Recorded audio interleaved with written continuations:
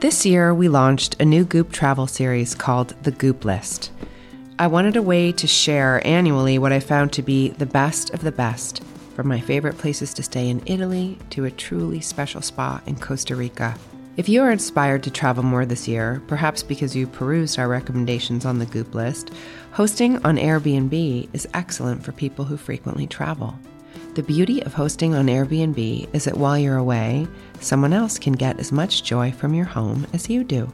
Alongside frequent travelers, Airbnb is also great for those who have extra space or an in-law suite that isn't always being used. If you've stayed at an Airbnb before, you know the unique experience it offers. Now you can share that same experience with others while earning some extra income. To learn more about hosting on Airbnb, head to airbnb.com/host.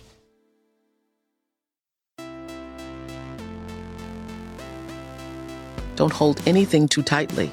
Just wish for it, want it, let it come from the intention of real truth for you, and then let it go.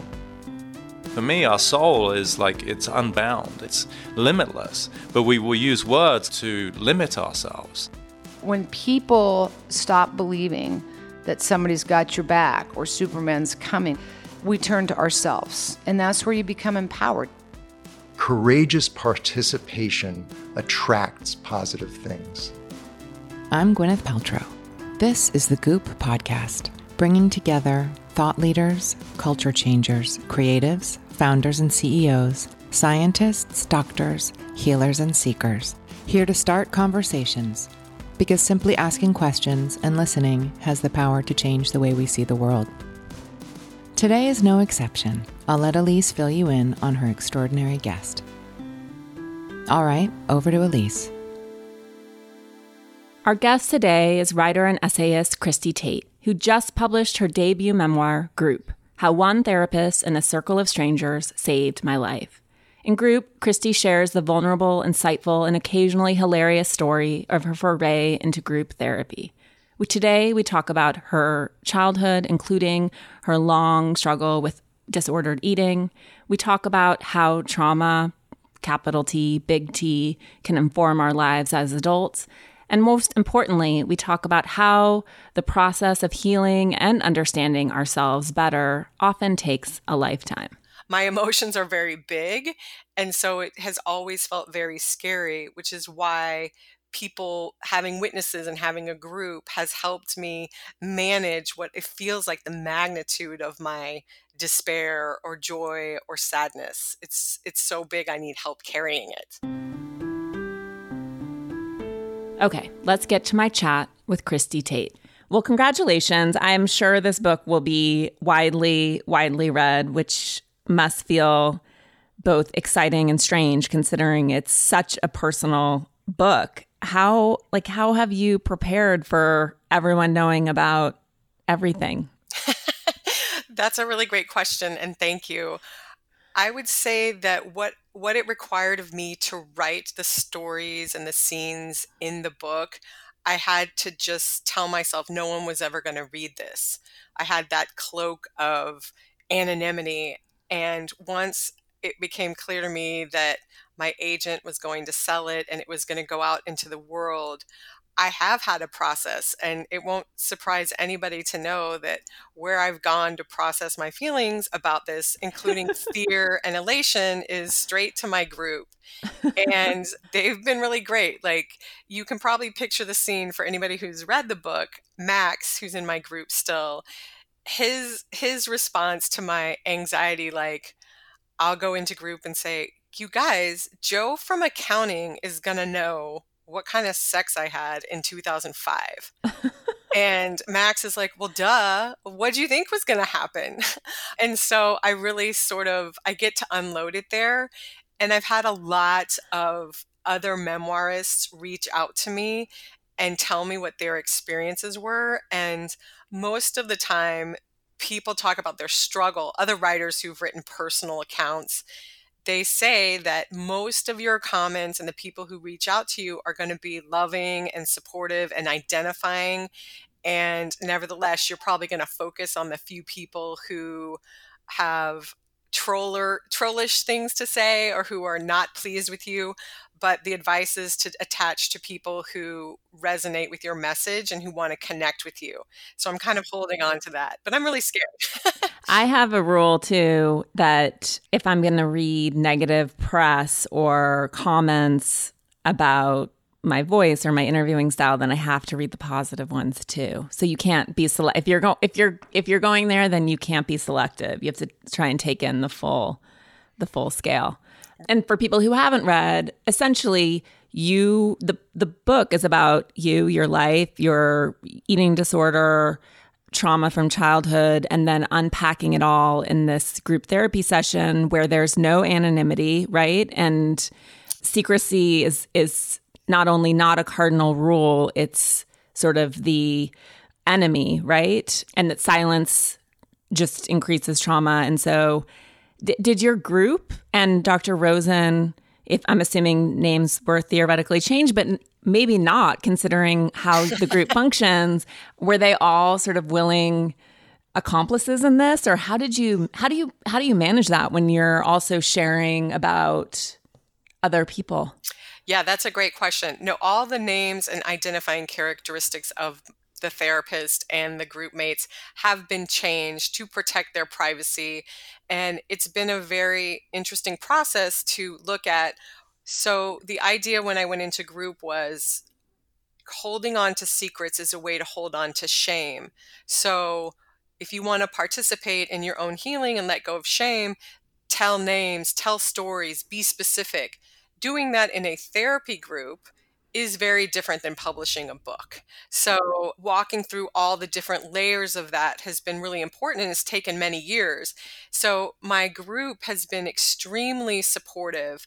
They want to be anonymous in the book, and I have worked with them. They've all read the book. I've sent them drafts. They've read the galleys, so they know what I have done with their identities and their place in my story. So they have supported me. That said, I do have a group member who early on, when I first mentioned, hey, I may want to write about this, guys, she said to me, I will never, ever appear in your writing. Do not write about me. And I respect that boundary, and she has reasons that are her own that I fully support. So it's not that there are no boundaries. It's that they have to be negotiated in each relationship. Right. No, that makes complete sense. But I think that overall idea, as completely strange as it is, when you think about, I go to therapy and I think about the things that I dump on my therapist. And as I think, as you call him, Dr. Rosen, he says to you, right? Like, you don't need a cure, you need a witness. Yes. And yeah, that's an amazing statement. That, I think, is the cornerstone and the unorthodoxy that I encountered when I went to group. I understood therapy, and I hadn't had much before group when I started. I understood it to be effective because it was totally private. You go into a room, there's a paid professional who's going to hold you as you march through your life, past, present, future, and that's the process. And so hearing early on that there'll be no secrets, and people in other groups, the notion that there would be a group, a men's group that meets on Monday and they're talking about me and who I am and what I want and what I've done, that to me felt like a complete violation when I first came in. And now I understand it very differently, that I don't have to hold that secret. If other people are talking about me, it doesn't actually have anything to do with me. Mm-hmm. That's material I cannot control, and trying to control it was making me more afraid and more ashamed. So letting go has been very helpful. And you entered group, right? Because you had no money, you were a struggling law student, yeah. And you were really sick and unhappy. And you had been in treatment for bulimia, right? But was that the general sort of impetus for doing group, or was it this feeling of like, I am just deeply unwell? Right. So when I all through high school and college, I was binging and purging. I actually started in 7th grade, and it was a secret, of course. I was full of secrets around food. And when I was in college and 19 years old, somebody suggested I go to a 12-step program to address my eating disorder. And I didn't know that that was a thing. And so I started going to 12-step meetings, and it's just like AA, it's just food instead of alcohol that was killing me. And I got a sponsor, and I got better, and I stopped purging, but I still had a lot of food secrets. But I was very functional. I'm a person who I have an eating disorder. I was very deep in it, but I was able to function. I went off to law school. I did really well. But what was nagging at me and made me feel very unwell was this sense that I'm really far apart from people. I don't know where people are. I don't know how to bring them into my life.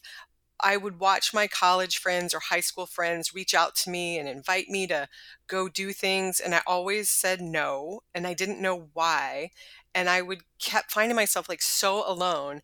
And my romantic life was disastrous. I just dated alcoholics, addicts, the kind of guys you see on TV, and you're screaming at your TV, "Don't date him. He wants to be alone." Those were my boyfriends. And I just thought, I can't fix this. And I knew I was bright. I was smart enough to get to a 12-step program, but I still had these food secrets. And I was able to do well in law school. But this part of me that was always pining for deeper and better relationships had no clue. And it was starting to make me feel like I wanted to die. Mm. Mm. And so and a friend told you about Rosen, right? And that's how you got involved? Yeah. So a friend of mine that I knew from a 12-step program, and she took me out to dinner one night, and we were talking, and I noticed she looked different, and she was vibrant and just seemed like something had lifted in her spirit. And she mentioned offhandedly she started with this new therapist. And this friend happened to have a lot of money and was farther along in her career. And so I wasn't even going to ask, because whatever she's doing, how could I possibly do that as a law student? And I said, "Well, what's the deal with this therapy?" And she's like, "Oh, it's group, and we work really hard on relationships. And I think the therapist is a genius." And she was using these big words that were very enticing. But what was really more enticing was the change I saw in her. She had been very depressed and not non-functioning at all. She was a lot like me, but there was just a heaviness to her that I could feel it loosening and lifting. And I thought, well, maybe that could help me. And because it was group, it was cheaper, which was music to my ears. And it turned out I had to still get extra student loans to pay for my mental health treatment. And all along, when I was going through the process of getting this financing lined up, I thought, well, I'll do this group thing that's cheap, this bargain basement therapy. And then when I get a job, I'll get real one-on-one therapy. And then my life can begin as a therapy patient. Little did I know that group was where I would stay and where I remain to this day.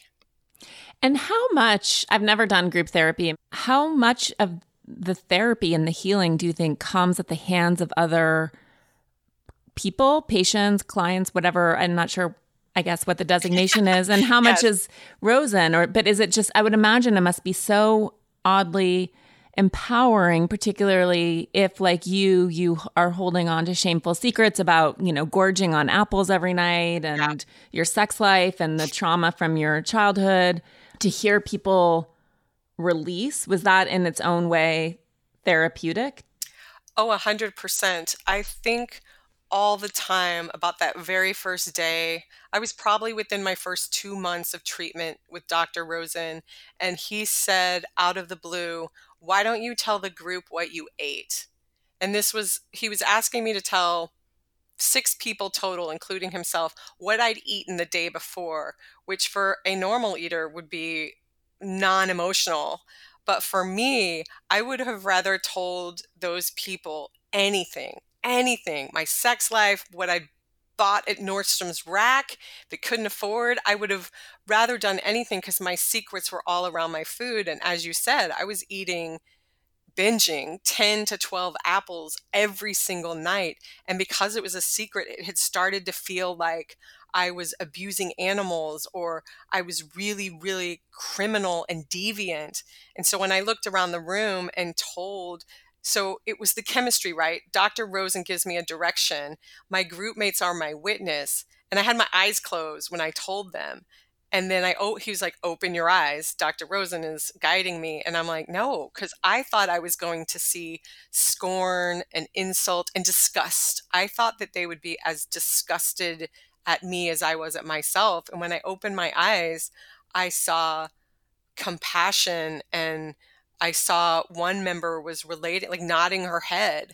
And that was transformative for me. That's a moment I can point to and say, I began to get well in that moment, which is a very powerful thing to have as an experience early on in therapy. Let's take a quick break to talk about one of our partners. This year, we launched a new Goop travel series called The Goop List. I wanted a way to share annually what I found to be the best of the best, from my favorite places to stay in Italy to a truly special spa in Costa Rica. If you are inspired to travel more this year, perhaps because you perused our recommendations on the Goop List, hosting on Airbnb is excellent for people who frequently travel. The beauty of hosting on Airbnb is that while you're away, someone else can get as much joy from your home as you do. Alongside frequent travelers, Airbnb is also great for those who have extra space or an in-law suite that isn't always being used. If you've stayed at an Airbnb before, you know the unique experience it offers. Now you can share that same experience with others while earning some extra income. To learn more about hosting on Airbnb, head to airbnb.com/host. Okay, let's get back to the conversation. So, and I know you still struggle with food, but obviously have made progress. But so what does that feel like? What's the genesis? Like, is it about control? Sorry, I don't know as much about disordered eating as I wish that I did, but what is it for you that emerges? Oh, that's a great question. I wish more people talked about this and tried to tease it out, actually. I would say for me that it's about control. I started eating dysfunctionally like second grade. I remember coming home from school in my little Catholic school uniform and just eating like 5 pieces of bread. And my brother and sister had gone outside to play. They'd had their snack and then they stopped eating and went outside to play. And I couldn't get out. I couldn't get away from the food. And understandably, then I had a body that reflected my appetites I was not obese, but I was larger than I wanted to be and overweight, according to the pediatrician, and miserable and body dysmorphic. I thought that I belonged in the circus. And so I think, starting early on, there's these appetites in me that I couldn't control.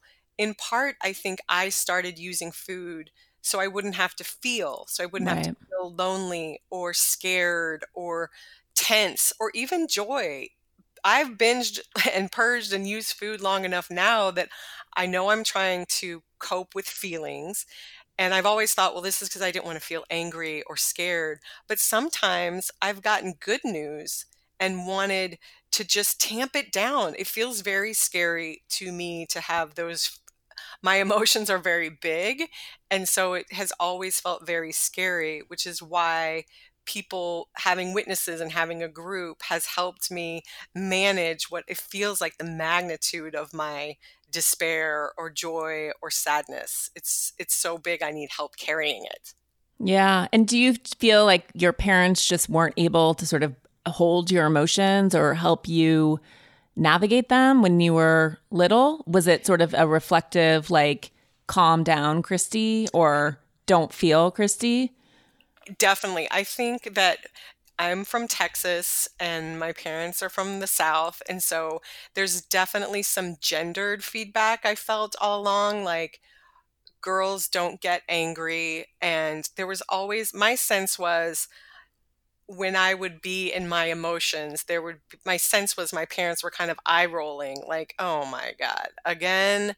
Yeah, you had the worst day in the world, but and I was very dramatic. I was very, very, always emoting, but there were times when I felt something really deeply, like not getting a ballet solo or being in a situation where I was shunned by the popular girls at school.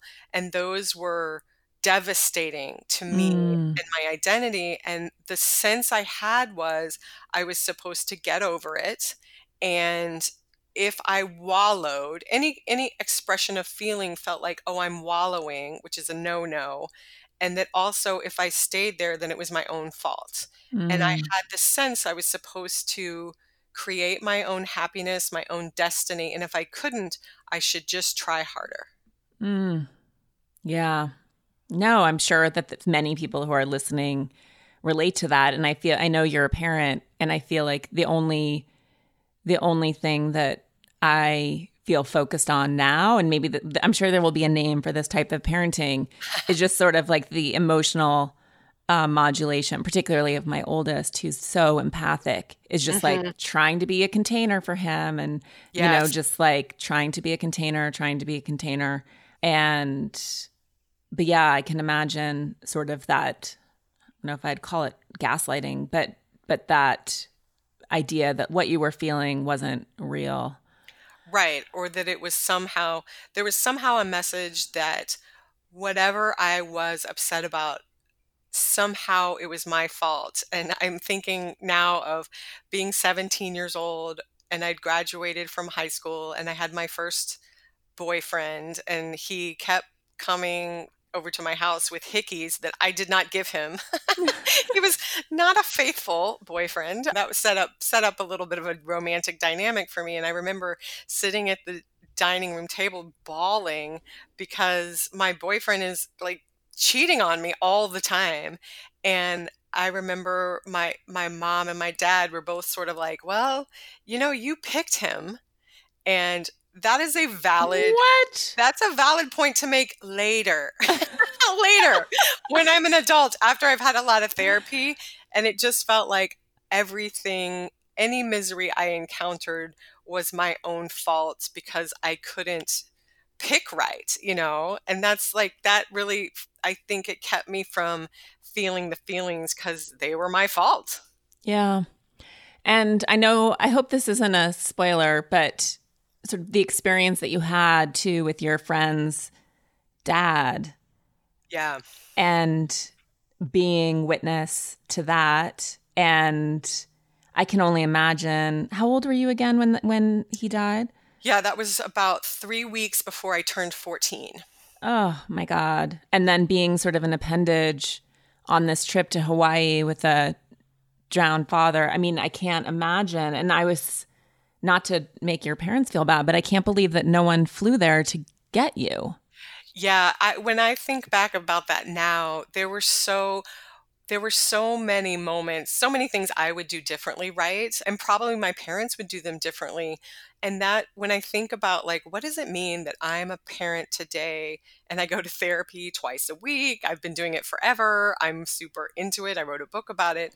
To me, the benefit of that is, God forbid, if either of my children encounter a terrible tragedy or even something short of that, on my own, I might not be able to think of like, what actions do I need to take care of my children?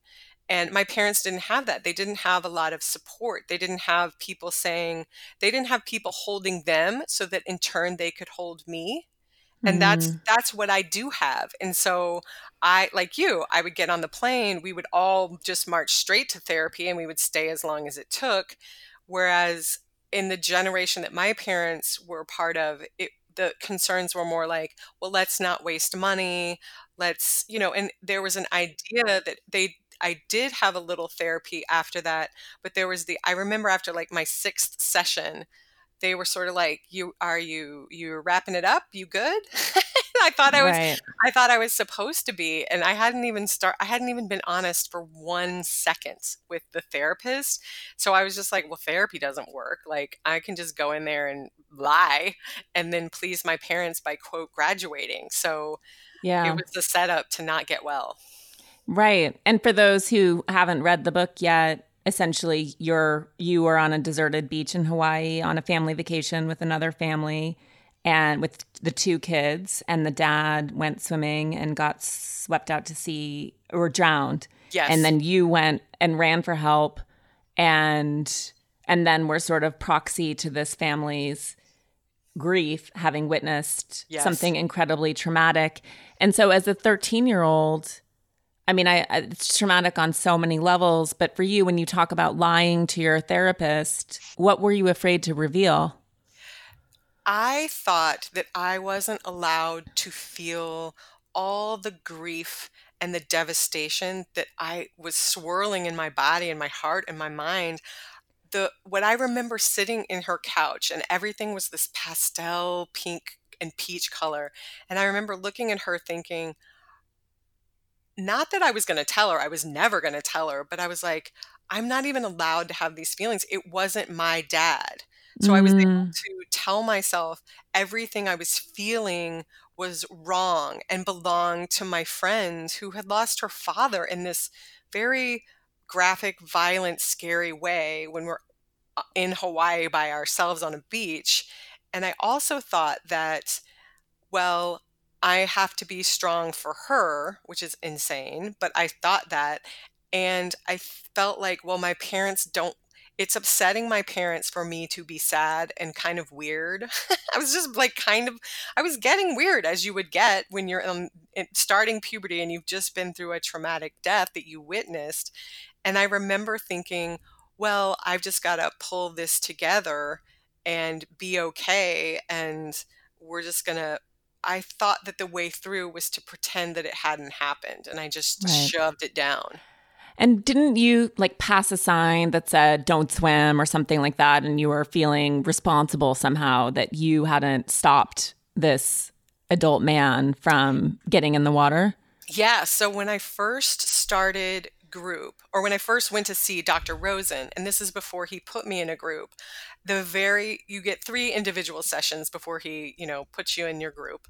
And after the first one, it was like I was getting up my purse and getting up to leave. I was like, hey, by the way, when I was in 14, I was in this horrible accident in Hawaii. And he was like, oh my God, like, sit down.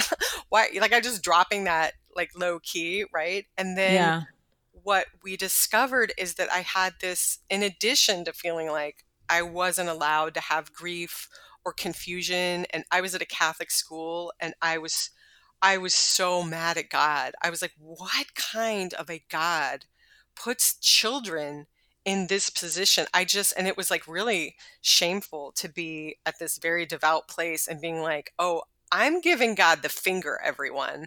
But so what came out in group was my sense that we were never supposed to be on that beach, and I knew it. And in my memory, I see a sign next to this fence that says no trespassing on the path where we passed and went down to the beach. And we, meaning my group and I, had to do a bunch of work for me around, it wasn't my fault. I was not in charge. I was not the authority figure.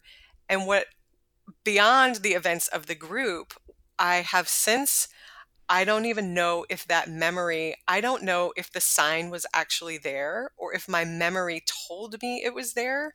So that's something that I don't, and I have not been back to Hawaii. I've thought of it. I was like, oh, maybe that would be really healing to go back to that beach. And I'm just like, not ready. Yeah. So when you think about, you're a mom, and you think about, this is something I personally think about too, because I share a lot and I share about my kids. How do you think about that, particularly because you've written a book that I think is likely going to be widely read? How does that come up for you? Or how do you process that, and like process your own family and the fact that maybe someday they're going to read this? And how do you think about that? That's something that my husband and I have been talking about for months now. one of the things is my children are not old enough to read this, and my son is not interested, but I have a daughter who's a tween and she wants to read it. And I understand where she's coming from. She doesn't like the idea. I mean, she doesn't know what's in there. So, so I'm like, no. But her point, which is extremely moving to me, is she says it's not fair. Strangers are going to know things about me that she doesn't know. And it feels to her like she's missing out on an intimacy that strangers get to have with me. And I really respect that. And what I have, the conversations that we're having right now, I'm having with my daughter, I'm letting her know what I said. I can tell you what the categories are in there and why I think you shouldn't read it. And I'm like, I just don't think it's good for you to read about my sex life. At this point, you should be focused on your own development and your crushes and your K-pop, and to have to read graphically about things I've done with my body at this stage is not good for you. Yeah. She doesn't like that answer, but she accepts it. And I will say this, early on, I had an early copy sitting on my desk, and it's not like I went to great lengths to hide it. I didn't at all. And she read the first page, and the very first page of the book talks about having a death wish, and there's an allusion to my bulimia. And those were conversations, not the death wish, but I know that there's a conversation that we should be having about my disordered eating and my understanding of it, my recovery. I mean, it's not just the mess. I want to share the message. And that was overdue. And I think I did her a disservice by waiting till she read the first page of my book to start those conversations. So I'm making a lot of mistakes along the way. I will happily report that I have not done this perfectly. In the context of disordered eating and raising a girl, I mean, as a child, my mom was, probably for good reason, because I was taking ballet classes. Just that was her focus, was like that I not become. But I feel like most women go through some phase. And it seems like having gone to boarding school, where I do think there's a lot of trauma, and it's inherently kind of traumatic and amazing to live away from your family and to be sort of adultified when you're a teen. It was so contagious, like just rushed through the dorms. And how do you parent a girl through that, knowing sort of what, your intimacy with that and the prevalence of it? Well, I would say oh my God, it's so hard. I'm so terrified. And what's hard for me is I project onto my daughter my own discomfort, both when I was at her age and now. And that's a disservice. That means I'm not seeing her. I'm just using her as a screen for my own malaise. And what I did before she knew about the specifics of my eating disorder, we would have a lot of conversations about bodies and appetites and certainly healthy eating. And early on, I told my husband, I was like, I will not be able to have conversations. I'm never going to be the parent that tells my kids what to eat. Like, I'm not going to do the eat your vegetable thing. I'm not saying that's a bad way to go, but like for me to get involved in the proscriptions about the kids eating, that needs to be his. He needs to carry that, because I have so many poisonous messages I'm still unwinding about my own eating and food. So I have really leaned on him. And then once my daughter knew about my eating, I would talk to her about it. What I think the cornerstone of how I hope to be parenting around this is, what I want is for everything to be speakable. If she feels fancy and she's feeling herself, I want to hear about it. If she's feeling depressed or wishes she had legs like one of her friends, I want to hear about that too. I want her to see me as a resource, as a place to lay those burdens down, and not that she has to suck it up and live in a script for me. Right. God, it's so hard. And just we've all women have lived through it. There's just nothing sort of more awkward and uncomfortable than trying to transition through tween and teen and early 20s with Yes. with any sense of self intact, right? Like it's sort of this, it is a grind. And I know, when I think back on my past relationships, many of them were wonderful. Many of them were totally fucked up. But they all feel sort of like each one a correction of Yes. something that came before, course correction. And I know you just really, really, as you mentioned, did not choose wisely. But do you feel like, and I also think that there's this mythology that we feed ourselves and our kids about sort of dating and relationships, and that somehow like by dating a lot of people or being in a lot of relationships, then you're inherently going to be just better at marriage, which I think is such a lie. But being married now, like how do you manage your relationship? Like, did you really just arrive at sort of someone who could hold you and all of your stuff, or do you guys get therapy, or like how do you manage your relationship? Yeah, what I see in myself is I see a lot of my old habits, or sort of there's always for me the pull to withhold my feelings. Like that was an early lesson in group was, oh, you're mad? Why don't you show the group? You're mad at Carlos? Look at Carlos. Tell him you're mad at him. And that was not something I'd ever done in my entire life. All I knew to do with anger was swallow it, withdraw, and run away. And so in my marriage, I have good habits, but the impulse is still there to be huffy puffy, or to kind of like very passive aggressively sigh when I'm unloading the dishwasher yet again. And those are the quotidian sort of bad habits that my working group continues to help me override and find a better way. But there's also deeper struggles. There's struggles in my marriage about who gets to have power, who gets to have a say, whose schedule is more important, whose ambitions. And one thing, when people talk about marriages and they don't talk about the super hard, this is the stuff that gets in my guts. Like, if push comes to shove, who's going to step off the call and help the kids do remote schooling? And we constantly have to negotiate that. And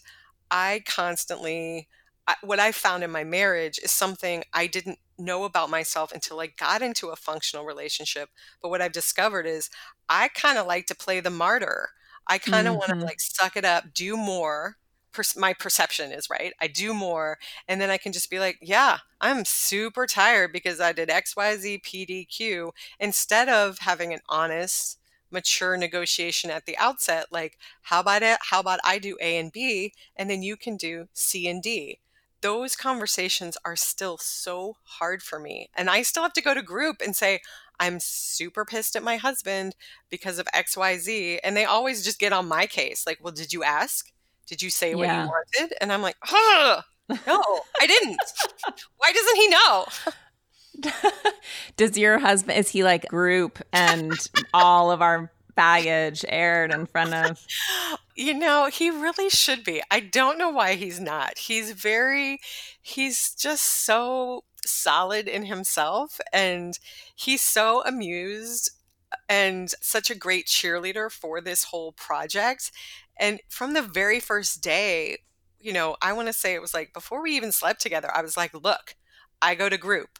At the time, I was going 3 times a week, and I tell them everything. And I'm like, they're going to know what your penis looks like and what kind of sex we have. And he just didn't flinch. That didn't rattle him at all. And I still marvel at that. So sometimes there are moments where it's like, I'll come out of a group session and I'll be like, so my group suggested that we hire someone to, paint the living room or something, some cockamamie thing that seems like it shouldn't come out of your group therapy. And he'll kind of roll his eyes like, why can't we do it ourselves? Or, sometimes there's the way the group intrudes, and Dr. Rosen as well, in our marriage. And he's sort of like, he takes it good-heartedly, but I'm sure it must be so annoying because he's in a relationship with me and the 6 people in my group and Dr. Rosen, and it was a package deal, and he just accepted it from the beginning, which is unbelievable. Well, I love marriage therapy, and so I think all relationships in all realms of life require sort of consistent work and evolution. Otherwise, as you mentioned, it's just too hard for the resentments to pool. And similarly, it's like we see a therapist and he does it sort of boot camp style occasionally, which is perfect for us. So it's not this consistency, but he's always sort of like, we get going like on the nitpicky martyry shit. And he's like, I don't care. Like, stop. Like, you guys are so boring. Yes. And yeah, just hearing that sometimes is really, really actually helpful because you get so worked up, you know? Yes. I'm happy to hear that my issues are run of the mill, negotiating space, time, money, sex. Like, that's some real, quotidian struggles that everybody has. And just like I have them too. Totally. So when you think about sort of the context of therapy and group, and clearly Rosen's different, right? But for people who are listening who have never contemplated that type of therapy, well, it's more affordable, right? Yeah. But who do you think do you think everyone is a good candidate for a group type of therapy? Yeah, I'm obviously not a therapist, and what I've observed is who it works for is for people who are really looking to work on relationships. And I can't imagine that I actually don't think it's for everybody. I have friends who have, come to me and said, well, can you give me the name of your therapist? And I'll just describe a little bit about group. And they're coming from a place of extreme fragility or someone who's been through a very recent trauma. I'm thinking of a friend who had been through a very recent sexual assault. And the prospect of processing that, which was still so fresh, like almost still in shock, I certainly can give her Dr. Rosen's number and also other therapists because that's a lot to do. Some people need the sanctuary and the sanctity of a one-on-one relationship because they're very, very fragile. Yeah. And so I think that who I've seen group really work for is people who are interested in connecting with others, and that the prospect of having peers through the therapeutic process is somehow vivifying or at least not terrifying to the point of paralysis. Right. No, that makes sense. And I think that there's you mentioned fragility, but there's a certain accountability that I'm sure it also demands, right? And you have, a group of peers, friends, confidants, whatever they are, sort of holding your toes to the fire to some extent. Certainly. And one of the skills, I went to group because I was very, very lonely. And when I looked into my future, I thought I'm only going to have billable hours and some partnership job at some law firm. And that prospect made me want to die. And I didn't know how to have friends or close people, and certainly no romantic relationships. And Dr. Rosen's pitch was very compelling. He said, if you want to work on relationships, group is a place to do 6 at one time. And you will be observed, and you will see everything you do in relationships will be visible and commented on. And that made a lot of sense to me. One thing that's super hard is you have to go into therapy willing to throw your hat in the ring. Nobody in my group was ever going to say, Christy, the floor is yours. You have to take the floor every single time. And so you can't be lazy. If you really want to get well, you have to be willing to interrupt people or spar or take your spot in the center to get the help you need, because that the onus is on you. So you kind of have to take this ownership of the process in a way you don't in individual, because it's just you. There's no competition. Right. No, totally. One of the other things that I thought was really honest and always seems essential is that you've been doing this for many years, right? That the process of I think even just regardless of what baggage you carry, but just the process of staying engaged with life requires sort of this consistency to self. And the healing process is never really done, which I know is dissatisfying to so many people. But it's very honest, that this is theoretically something you'll participate in. Like, can you ever imagine a time when you would be done? I've thought about that a lot. I've thought, okay, sometimes I'll go into group. I remember a couple of years ago, I was like, okay, we need a plan. Dr. Rosen's getting up in years. When he dies, what are we all going to do? And so we had this like bizarre conversation about where we would all go for treatment. And I see myself as someone who can always be a better person if she has group support.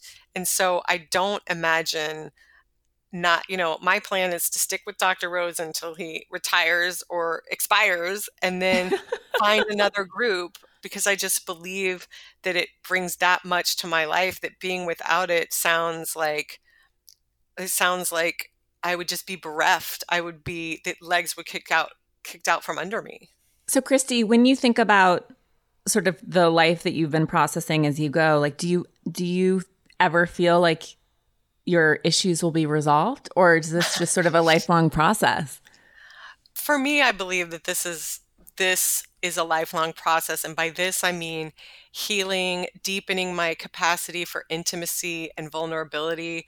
That's not work I ever imagine being done with. And one of the things I feel like gets sort of lost in conversations about healing or journeys to recovery, be it from trauma or addiction or any other kind of maladaptive behavior, is it takes a long time. There's a lot of mess. My story alone shows I made a lot of mistakes along the way. I made a lot of bad choices, even when I, quote, should have known better. And I was in recovery and I was in therapy and had been for a couple of years. And still I made decisions that were counter to my vision and counter to my integrity and my safety. And I really just feel like the more people tell true stories about the jagged line of recovery, that it's not just a straight arrow shooting upward to some kind of nirvana, I feel like we all can sort of have better understandings of what healing could look like and what the road is actually like. Yeah, no, I agree. It's never resolved in a session. It's never resolved in a week. Exactly. Yeah. Well, congratulations on your book. It is a beautiful book and really fun to read. There's nothing more thrilling in a way than, maybe I'm a weirdo, but I don't think so. I feel like there's a collective response to reading about other people's therapy that's very compelling. So I hope it's really widely read. Thanks for listening to my conversation with Christy Tate. For more from Christy, pick up a copy of her stunning book, Group: How One Therapist and a Circle of Strangers Saved My Life. That's it for today's episode. If you have a chance, please rate and review, hit subscribe to keep up with new episodes, and pass it along to a friend. Thanks again for joining. I hope you'll come back for more. And in the meantime, you can check out goop.com/thepodcast.